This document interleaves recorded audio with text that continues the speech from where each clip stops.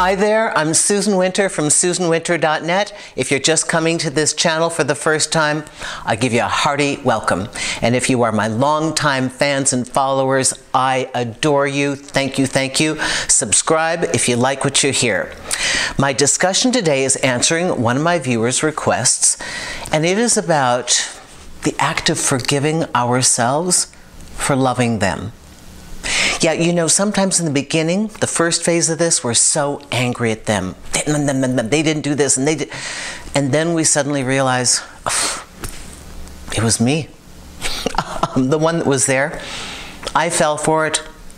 I saw it the way I wanted to see it. I let myself go with that fantasy. So let me read this and let me address this because it is common to many of us. All right? This is from Lisa, and Lisa writes, "Dear Susan, your recent video on breakup disillusion caused me to think, do you have any tips on forgiving yourself?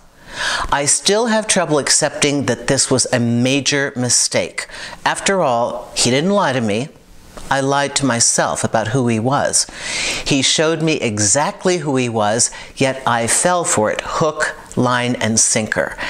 I'd like to think I'm smarter than that. Thanks for being you." Okay, so here's the deal. Lisa, thank you for this. And I recognize your name in your email. So you've sent me a number. I think I've answered 4 or 5 of your video requests, but I have to tell you, as I come across them, they're just really, really good. So thank you so much.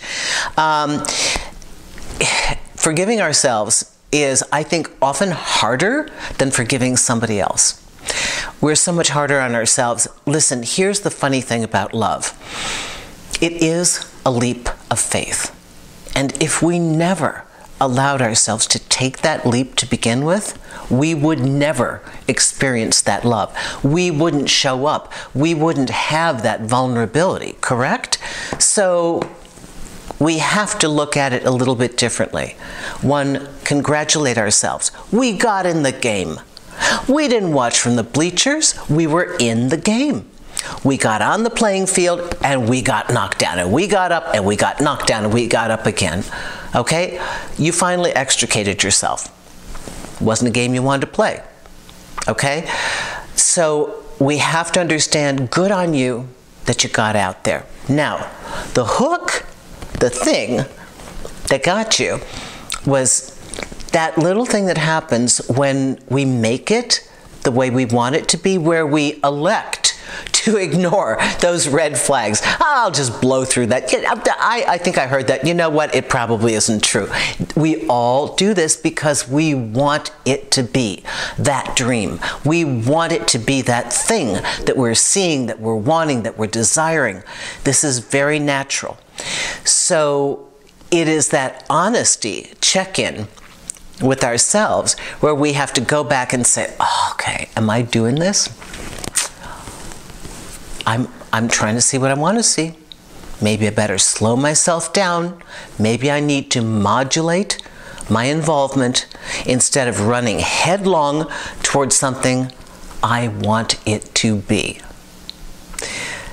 But this is how love starts. This is how it all begins. So to hate ourselves and to not forgive ourselves for doing what is the natural course of how this thing rolls out would be ridiculous. It's how we get in the game. It's got to look delicious. Right? Do you blame the fish that bites the dangling bait? No. They're fish. They know they bite the bait. It looks good. They want it. We do too. We bite the bait. Sometimes we get the hook in our mouth. Sometimes we don't. Sometimes it's just, you know, it's okay for us. So please, please don't beat yourself up. It's the process. You see it. You acknowledge it.